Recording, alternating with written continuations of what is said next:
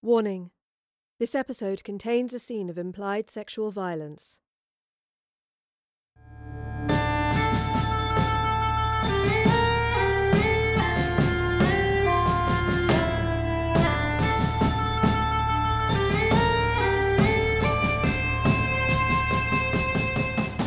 Unbound Theatre presents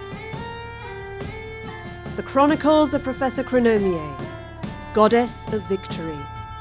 Written by Dario Knight and performed by Erica Sanderson.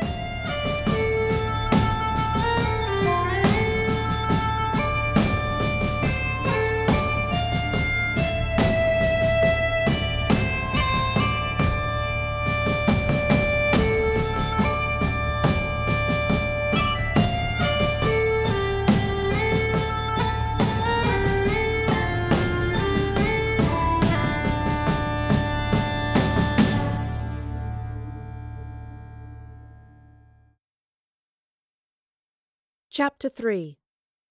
The Queen. The professor awoke in a large tent. The chill of the morning gripped her as she returned to consciousness. Raising herself up from the blankets on which she had been placed, a shock of pain stung her side where she'd been injured in the crash. She instinctively put a hand to the wound and found that she was no longer dressed in her Victorian shirt and waistcoat, but a rough tunic. Lifting it, she uncovered a primitive bandage tied over the cut. "A deep wound," said a voice close by, "but it shall heal." Looking up, the professor saw a tall woman in a sage-green tunic standing by the opening of the tent. Her vivid red hair fell upon her shoulders, from which hung a heavy cape clasped by a metal brooch. A sword hung by her side. Images from a dozen history books stirred in the professor's memory, and a smile broke free upon her face. "Queen Boudica?" she inquired. "You are not known by my people," the queen replied, a coy grin of her own emerging. She walked further into the tent, moving like a well-fed cat pondering the last mouse. "And yet you resemble no Roman I've ever laid eyes upon." "I'm a traveller," the professor said in a strategic manoeuvre with the truth. "From whence?" Boudica insisted. "The Catavaluni," the professor countered. "Who fought our noble Roman masters? For shame!" Boudica grinned, but her levity was hardened in an instant. "Are you of the number who bent their knee?"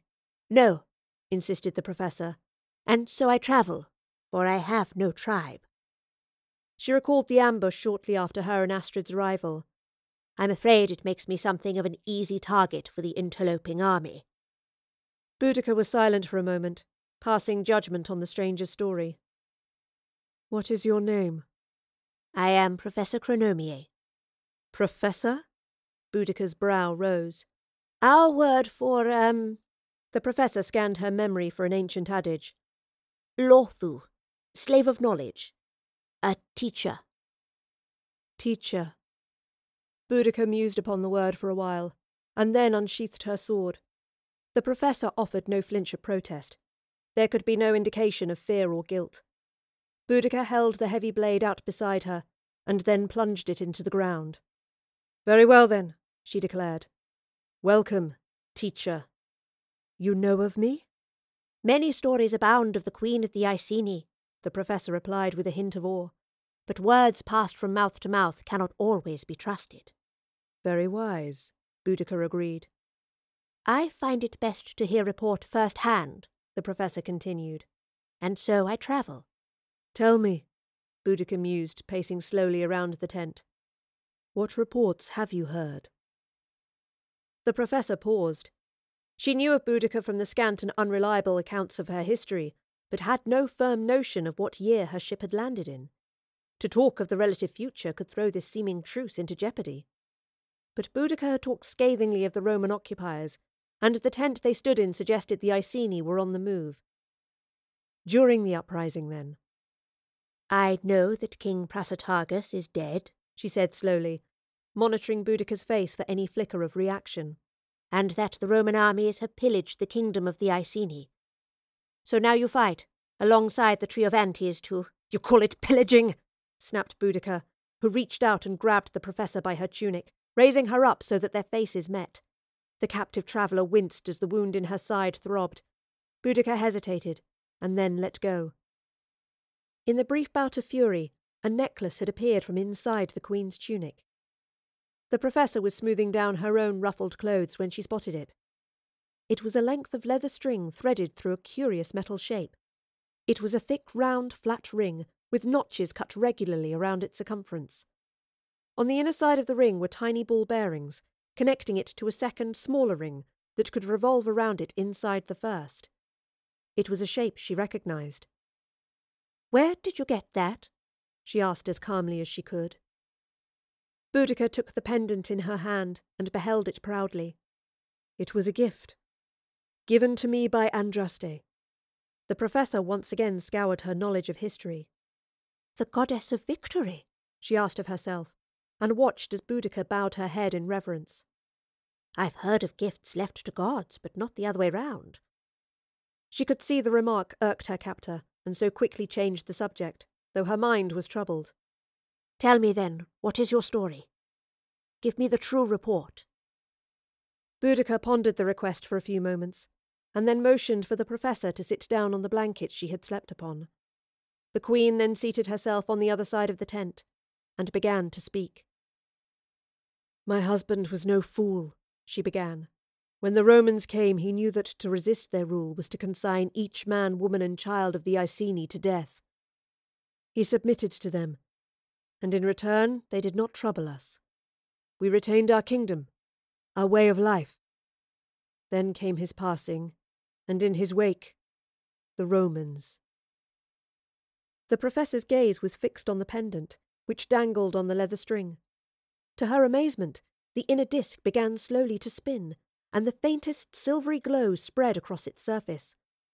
Wondering if some delirium had befallen her as a result of the injury, she closed her eyes tightly.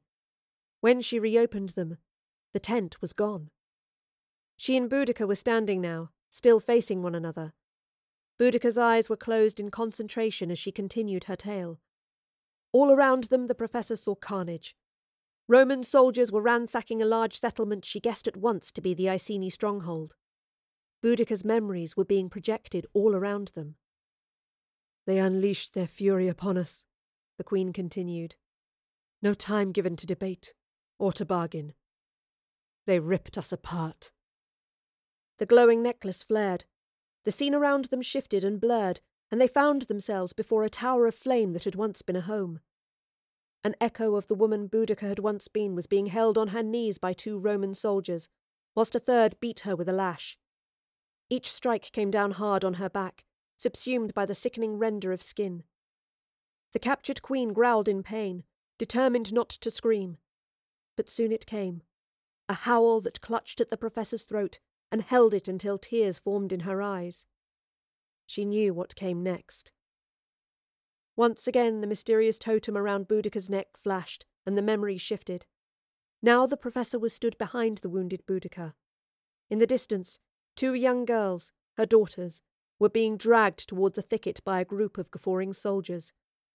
The Professor's chest stung as though a great stone were pressing down upon it. Another building erupted in a torrent of fire, and smoke obscured the retreating group as the sound of clothes torn from bodies scratched through the memory like a jagged, poisonous thorn. "I swore I would repay their pains 1,000-fold on each and every soldier." The meditating Boudica wept as her pendant continued its projection of her memories. They escalated now. A mother sat by a fireside with her daughters held tightly. A storm of fury began to gather as armies massed to mount a rebellion. And then cities began to fall. The Professor could not identify them by image alone, but knew Camulodunum would be the first, and then Londinium. The rebellion erupted around her in a wave of battle cries, decimation and bloodshed. For in this age, cruelty would be met with its reflection. Blood truly would have blood. The Professor turned to look at the city burning around her, sending black smoke churning into the air and blocking out the sun. The rebellion had moved on. The memory would soon fade. But then a shadow moved in the corner of her eye. She turned and saw a figure silhouetted against the flames. Something about it struck her. something at once familiar and long forgotten. And then it spoke. Elizabeth. That voice. It can't be, the professor whispered. Where are you? The figure held out a hand towards Boudica, who was still standing, eyes closed, across from the professor. At once the pendant around her neck began to glow, and the inner disc span faster and faster. Silver light shone from within it and bathed the professor. She looked back to the shadow, and for a moment she thought she could see a face within it. That face. And then it was gone. The tent returned. The professor and Boudica were sat as before, and the metal disc hanging around her neck was still. Boudica opened her eyes. You know my story, she said simply. Has it passed truthfully to other kingdoms? No report could confer the truth of it, the professor said sadly, for pain is all too difficult to set into words. Perhaps if it weren't, we would be more mindful of causing it. She was once again looking at the pendant and pondering the shadow in the memory. Boudica followed her gaze and tucked the necklace away in her tunic. We march soon for Verulamium. I know, the professor sighed, then caught herself. I have heard word of your army's plans. You will accompany us, stated Boudica. I cannot. I'm so sorry, the professor replied. A friend of mine was taken by those Roman soldiers you saved me from. I must find her. We will rid this land of invaders, Boudica said darkly. We will soon chance upon your friend. For now you will be of service to me. My duty binds me to the rebellion. But my daughters, why, they would do well in your company, teacher. Once again the professor pondered Boudica's necklace. Like herself, it didn't belong in this time. But how had it reached it? Was it linked with the fractures she had seen on the Time River? And then that face in the shadows. That face. That voice. Very well, she said cheerily. I shall help them where I can. And do call me Professor.